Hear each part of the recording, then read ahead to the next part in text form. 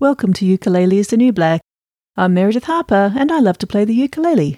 In this podcast I talk to ukulele players to find out why they play ukulele, what they love about it, and how it's changed their lives. I wanted to play an instrument because musicians are so cool, and I wanted to be cool, but I found playing an instrument was kind of hard.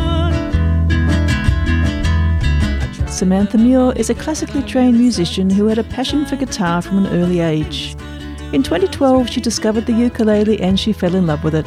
Since then she has arranged and composed a huge body of instrumental pieces for ukulele with a focus on classical and folk music. She talks to me in today's episode about her musical journey, which also includes teaching music, publishing books and CDs, and playing the machete. Enjoy. Everybody's playing it, 'cause it's the new black.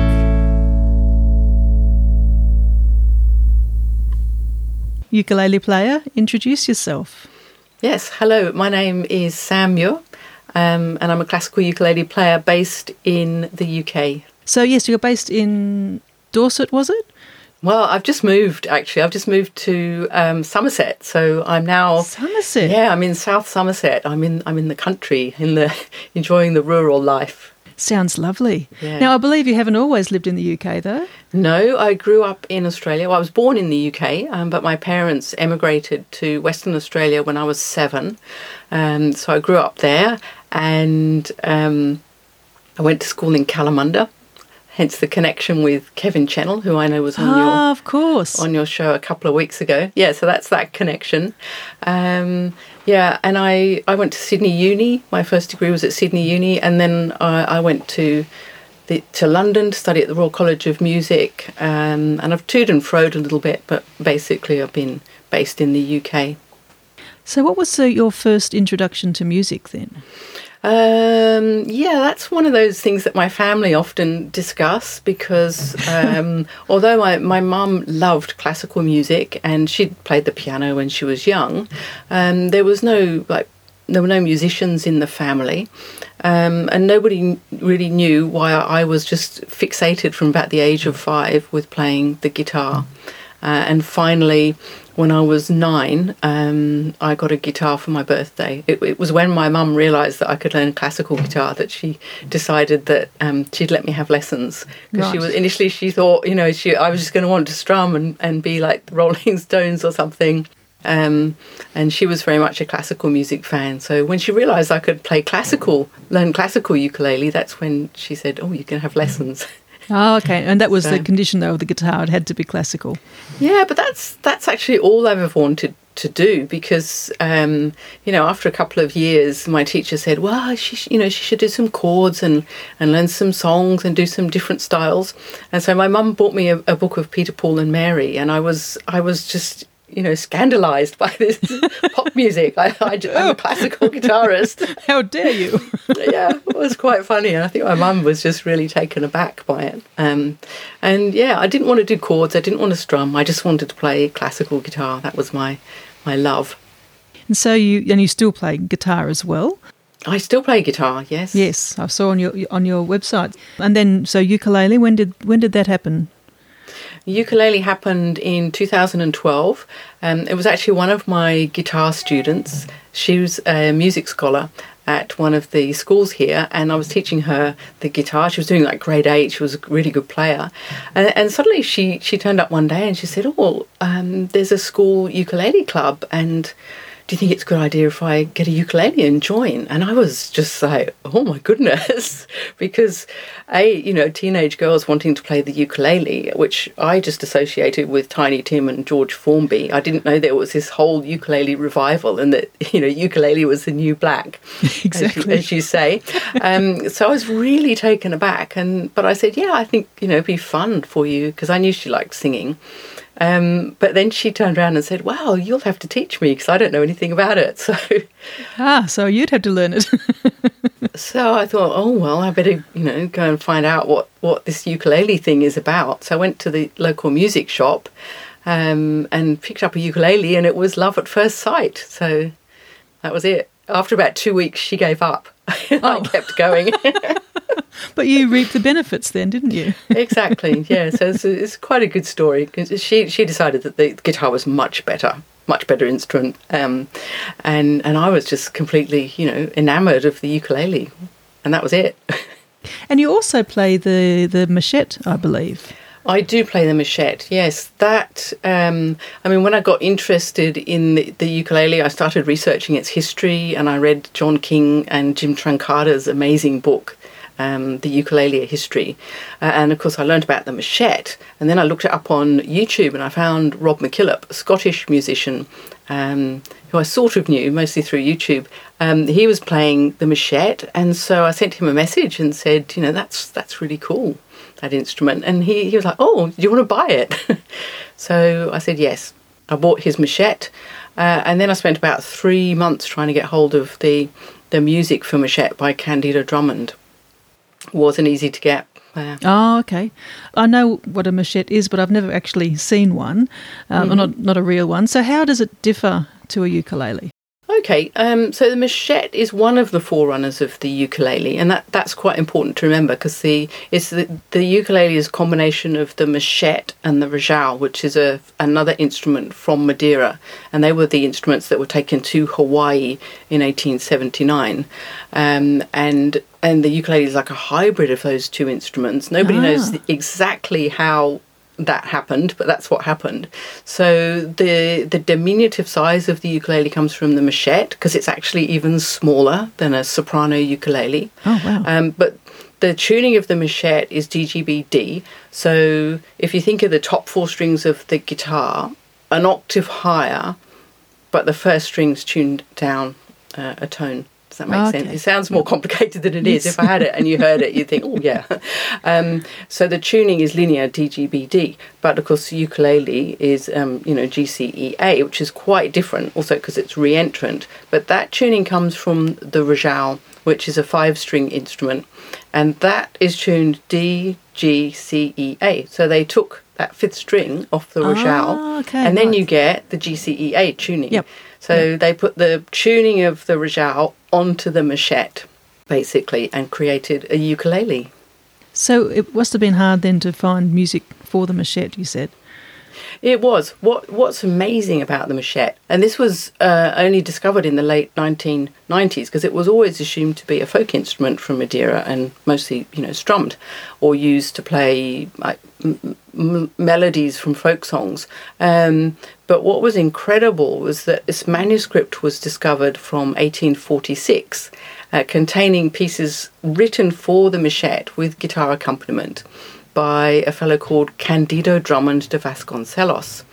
And then further research revealed that he'd performed these pieces in Funchal and at the Philharmonic Society, and the machete was regarded as this high-class, sophisticated instrument, and it appeared in these concerts. So it wasn't just a folk instrument played by the country people, it was a society instrument played in Funchal in the concerts and musical soirees and other entertainments.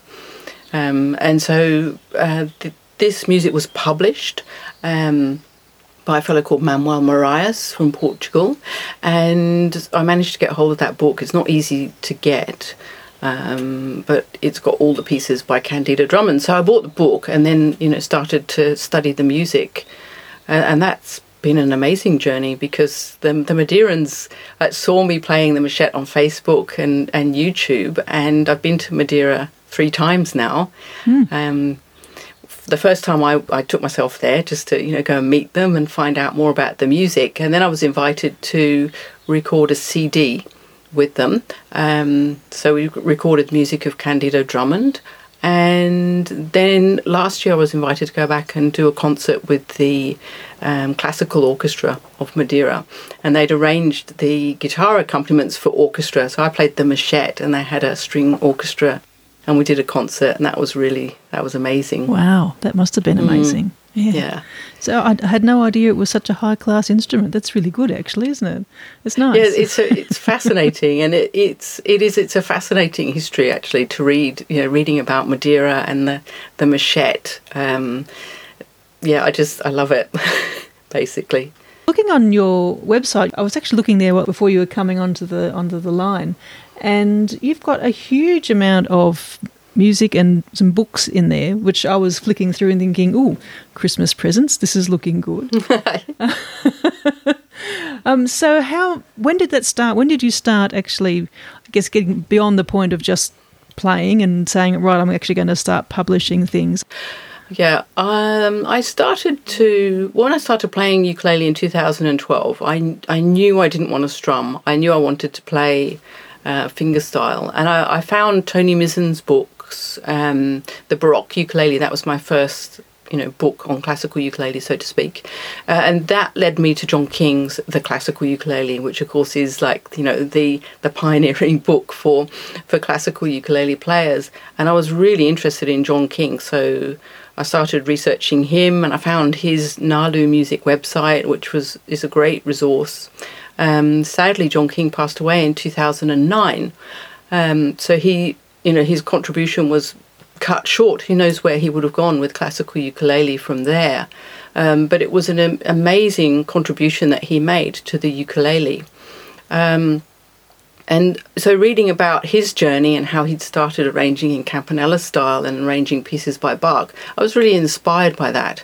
And I started to arrange pieces from the guitar repertoire by Carulli, Saw, Carcassi, etc. And they worked really well on the ukulele. And initially it was just for my own amusement, but I put some videos on YouTube, and because people see it and they're like, oh, that's nice, can I have the music? So that's when I started to put together ebooks of these pieces. So I've got like the Little Book of Carulli. That was the first book that I did. And I self-published it. And I don't know how many there are. There's quite a few now because I just literally kept doing more and more. But then in 2017, I started doing a PhD at the University of Surrey here in the UK. I'm a part-time doing that as well as everything else.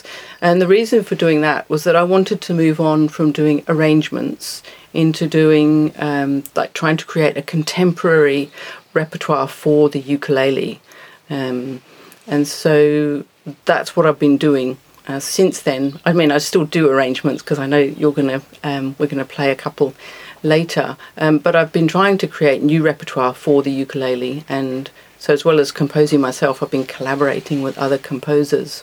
And then in, I think, 2018, I was lucky enough, really, to get in contact with a Canadian publisher called Les Productions d'Oz.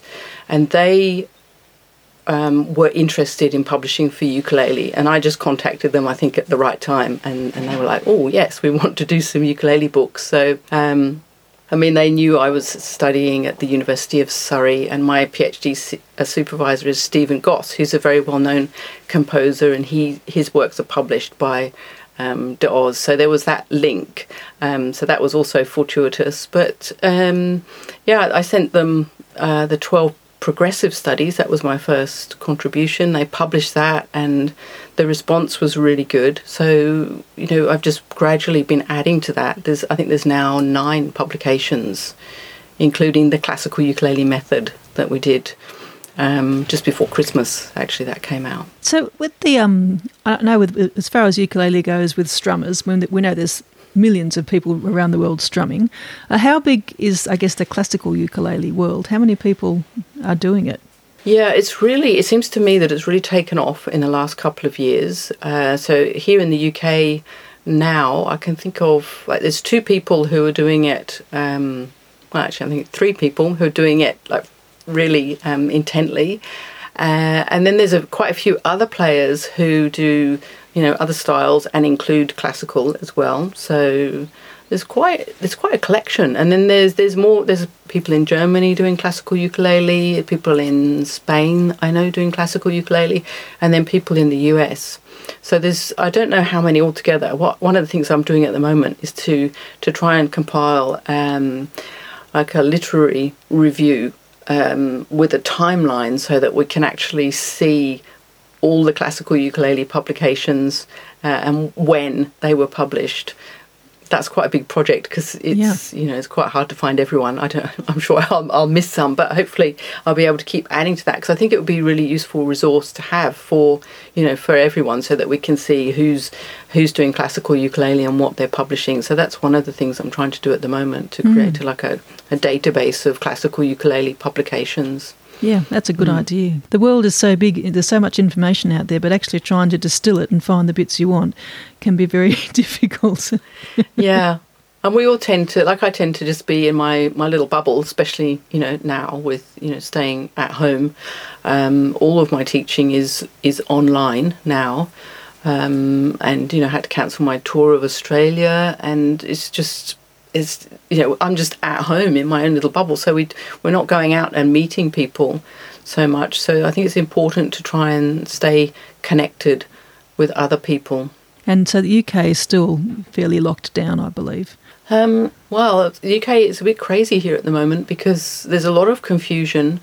The northwest, things seem really bad, and I know they've got localised lockdowns in different places. The southwest, where I am, we have, I think, the lowest numbers.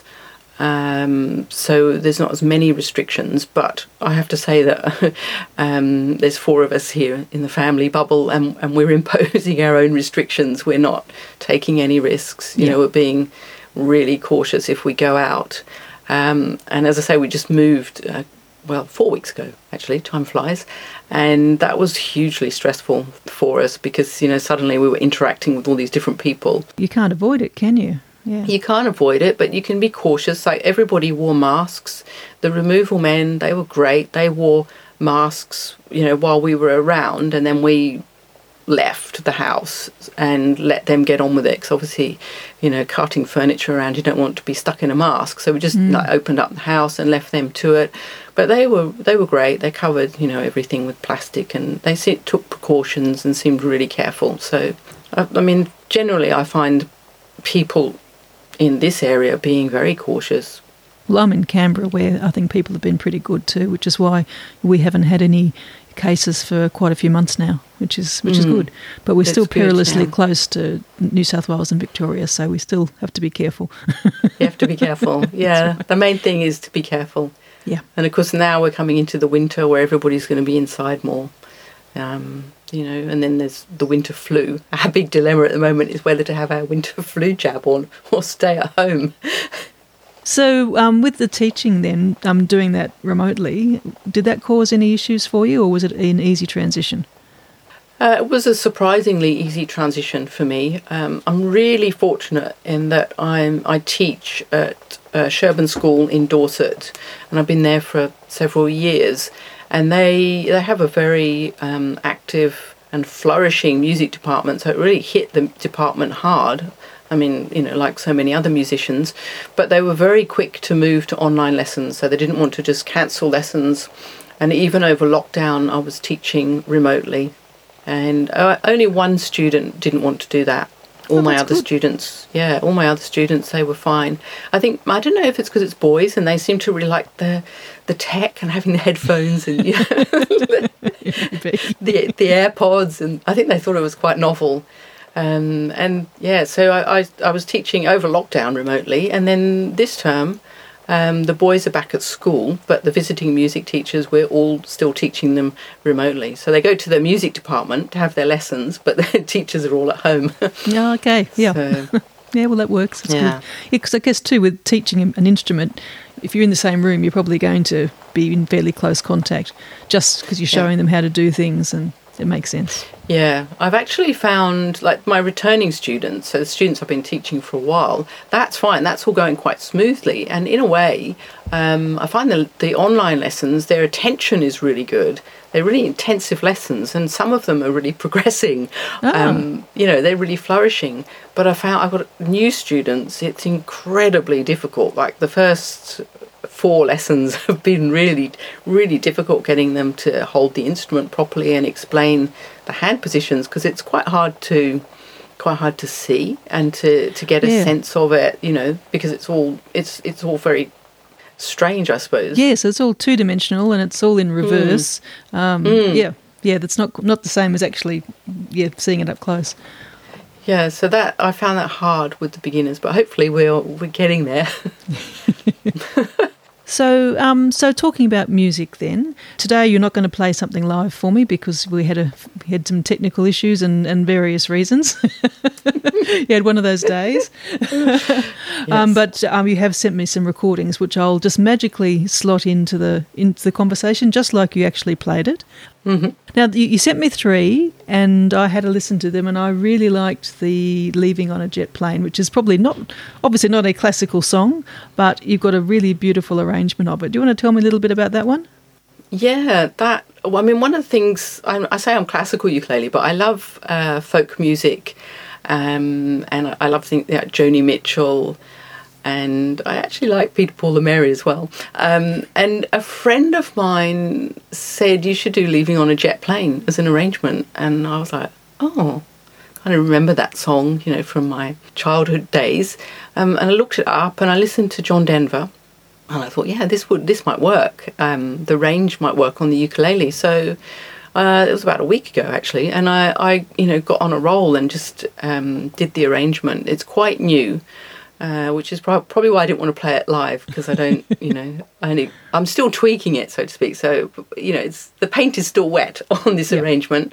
But I really wanted to do it because I thought it sounded really nice. So I wanted to share it with you. And also I thought it'd be quite nice to have a new arrangement out there. So well, that's right. It's a premiere. It's a premiere. Yeah. Fantastic. All right, we'll play that one now.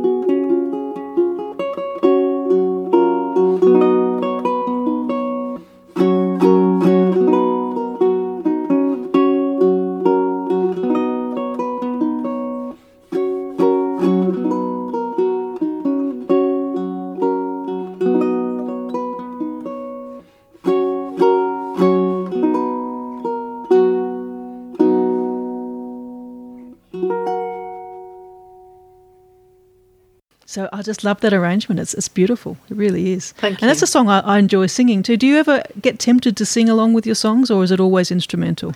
It's always instrumental, but I sing along in my head. As I'm playing it, I'm singing the words, which I think helps to bring out the melody. That arrangement, I'm actually playing it on a 5-string tenor, so I've got low G and high G, and I think that works really well for folk music and also Renaissance guitar music. I play on that instrument, so I mostly play the re-entrant tune soprano, but I like that instrument as well. With you've got the two things, the low and the high G, best of both worlds. Yeah. That's a great idea. I must find one of those and have a turn on it sometimes. It sound great. So you said that you also compose. So is it classical? Is it folk? Is it a bit of everything that you compose? I suppose it's classical, really. I mean, I'm trying to create what I would call a contemporary repertoire. I find the word classical is a bit misleading, but it's something that, you know, we can all relate to in the ukulele scene. You think classical ukulele and John King, the pioneer. So it's kind of, I like to refer back to him because he laid the foundations for classical ukulele. But really it's about creating a contemporary repertoire. For instance, if you look up my piece The Falling Rain on YouTube, I think that should give you a good idea of where I'm heading. So I'm kind of like pushing the boundaries of the ukulele. I'm using guitar techniques on it, but in a way like that is idiomatic to the ukulele. So it's not just about treating it like a small guitar, but exploring the range and the capabilities of the instrument. So I use Campanella a lot because of that, the high G 4-string. And then, I mean, there's some strumming in that piece. It's quite a big piece. It's like 9 or 10 minutes long. And I played that piece quite a bit in Australia last year, and people really liked it. Whenever I've played that piece, actually, people have really related to it. So I think that's a success. And another piece which has been really popular is I did a set of variations on a Scottish tune called the Dowie Dens of Yarrow. And it's this really beautiful, haunting Scottish melody. And I played it and thought, wow, that's beautiful, but it was about 30 seconds long. So then I started thinking, how can I, develop this into a piece rather than just repeat it? Like if you sing it, there's 9 verses with different words, so you keep the interest going. But if you're playing an instrumental arrangement, you don't want to just repeat it 9 times because the audience would be really bored. So I created a set of variations on the theme. And that's also been a really popular piece with people as well. I think that worked really nicely. And I was exploring arpeggios across the strings. And then there's one section that's a tremolo. So it's like a 4-note tremolo, which is like a guitar tremolo. If you know the famous guitar piece, Recuerdos de la Alhambra, with that beautiful rippling tremolo effect. So I used that on the ukulele. And I noticed that ukulele players usually use a 3-note tremolo, so it was different to use a 4-note tremolo. And then I use harmonics, and there's some strumming. Actually, when I strum, now this is going to make you laugh, but when I strum, I like to use a felt pick. Oh yeah, no, I've seen those, and I've never known quite what to do with them. People are like, oh yeah. And I think someone said to me, they saw me with my felt pick, and they were like, gosh, that's what children use when they get their first ukulele. They use a felt pick. And I was like, I really like the sound of the felt pick. And actually the felt pick has an interesting history because it was devised by a lady called Jenny Durkee. And she was a guitarist I don't know when she was born, but she was active in the US like in the 1918 onwards. And she played the guitar and the banjo and the mandolin. And initially she hated the ukulele, apparently. And then she decided to try it for whatever reason. And then became, in her words, a ukulele fiend. And she did actually play classical repertoire on the ukulele. She arranged arias from operas and different things like that. But she played like a mandolin style, and she developed this felt pick where you can like go back and forth across the strings really quickly to create this kind of shimmering chord tremolo, if you like. And so that's where the felt pick came from. So it's quite interesting that people now just associate it with children. Yeah, I didn't make that association. I just assumed it was a different sound. Yeah. And it works better than like a guitar pick is too brittle, I think, to use. The sound is too brittle on the ukulele. It's really plastic pick doesn't sound very good. But the felt pick, you get this really nice warm effect. And so I found that really interesting just, to experiment with. Mm. So do you collaborate with other musicians as well? I do, yes. Well, so for the guitar and machete pieces, obviously, I actually often do concerts with my student, who is now off at uni. She's 21, doing her own thing, but she's a very fine guitarist. She was the one who wanted to learn the ukulele and then didn't want to learn the ukulele. So she plays the accompaniments for the Candido Drummond pieces, and we often do concerts together and include the machete and guitar, which is nice, as well as guitar duets. And we've done a few ukulele and guitar things as well. So that works well. I've also collaborated with a number of composers. Milton Mamakides, who's a senior lecturer at the University of Surrey. He's one of my supervisors as well. And he's an amazing musician, and he's really into electronics. And we did this piece for ukulele and electronics called Incited. It was originally written for the guitar, and I adapted it for the uke.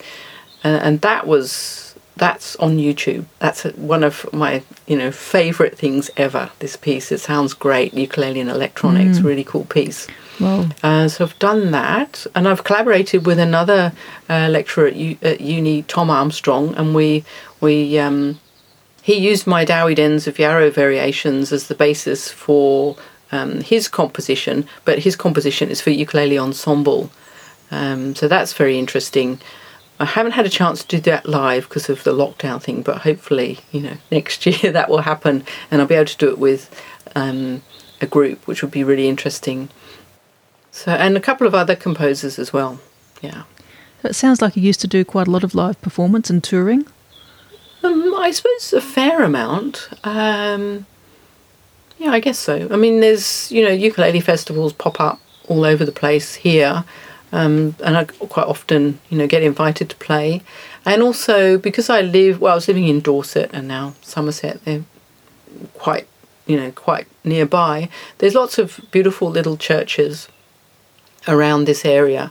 And so I really enjoy playing in small venues, and quite often I'll just, get in touch with the local parish council and ask them if they're interested in having a concert in the church. And they're always really worried because they say, you might only get 20 people. And I'm like, well, that's fine. I'm happy with that.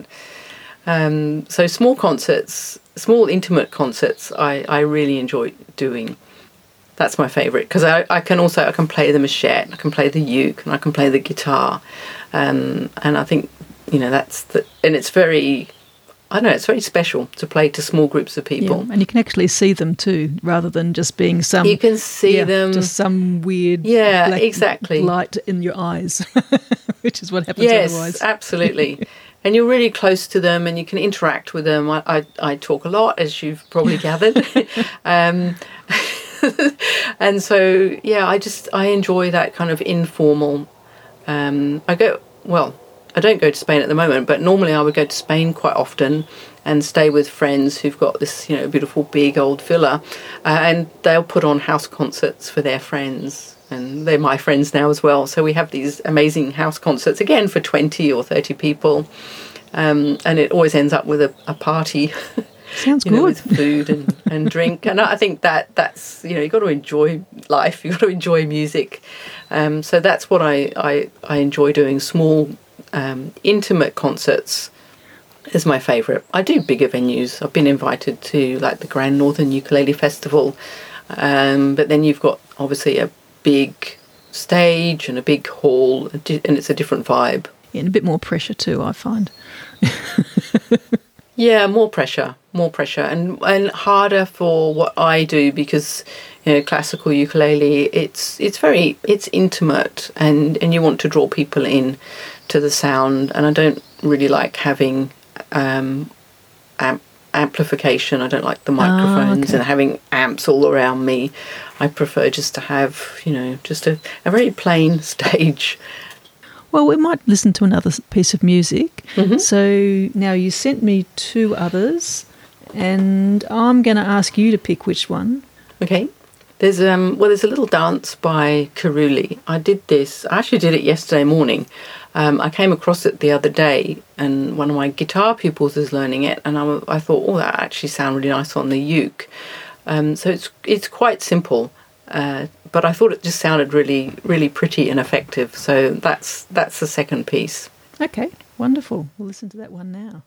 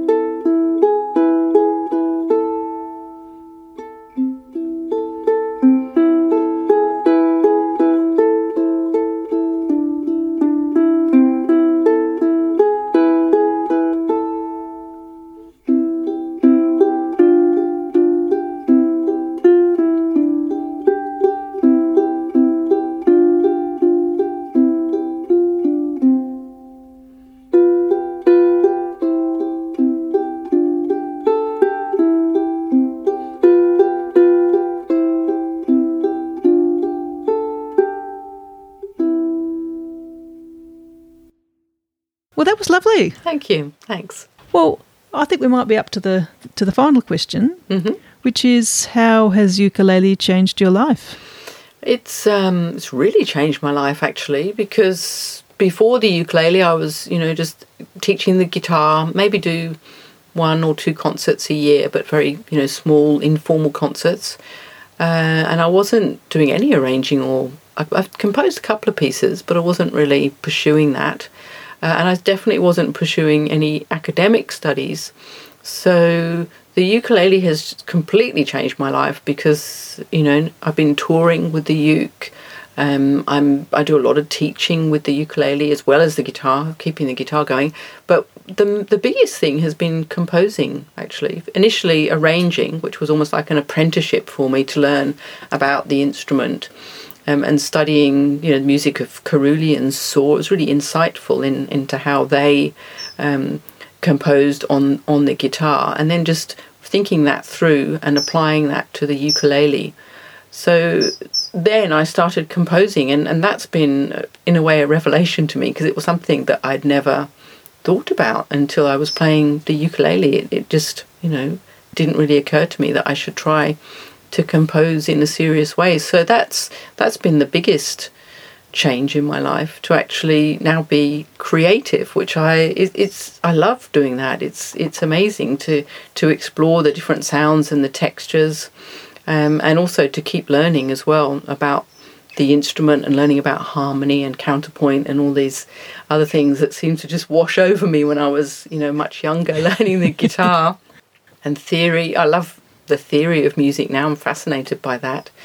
So it's just opened up so many doors, which I think it's important, because like getting older, you can start to sort of shut down and do you know what I mean? And then so I reached a certain point where I kind of felt like I was just kind of cruising into old age, and then there were these opportunities to extend myself and to stretch myself. So that, I think, is important as you get older, to have more interests and to keep learning. I think that's so important. Keeps your mind going. Yeah, absolutely.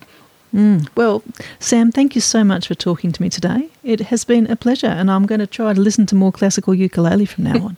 Okay, great. Well, there's plenty out there now. If you check on YouTube, there's loads of people doing classical uke, which is great.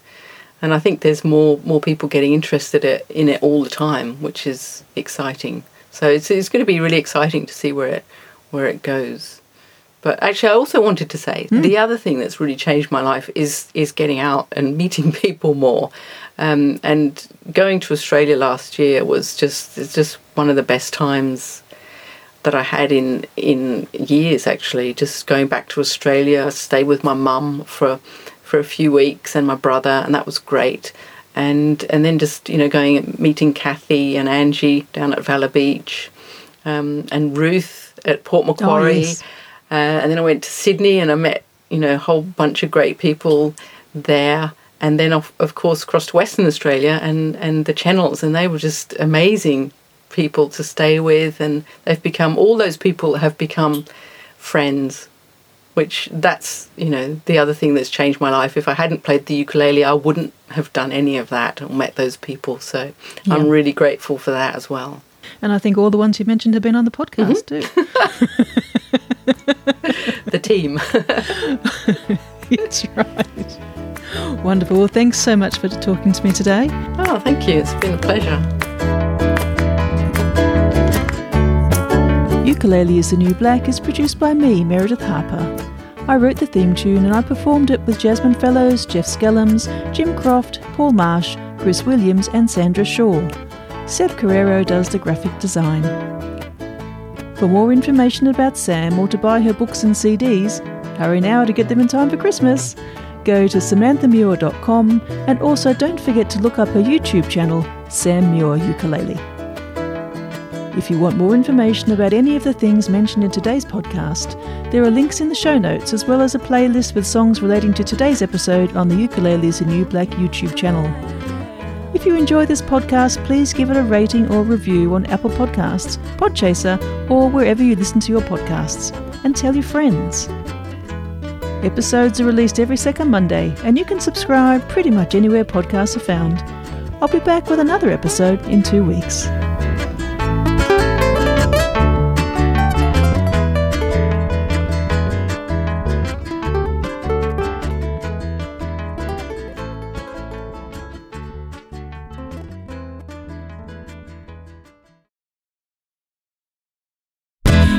It's the new black.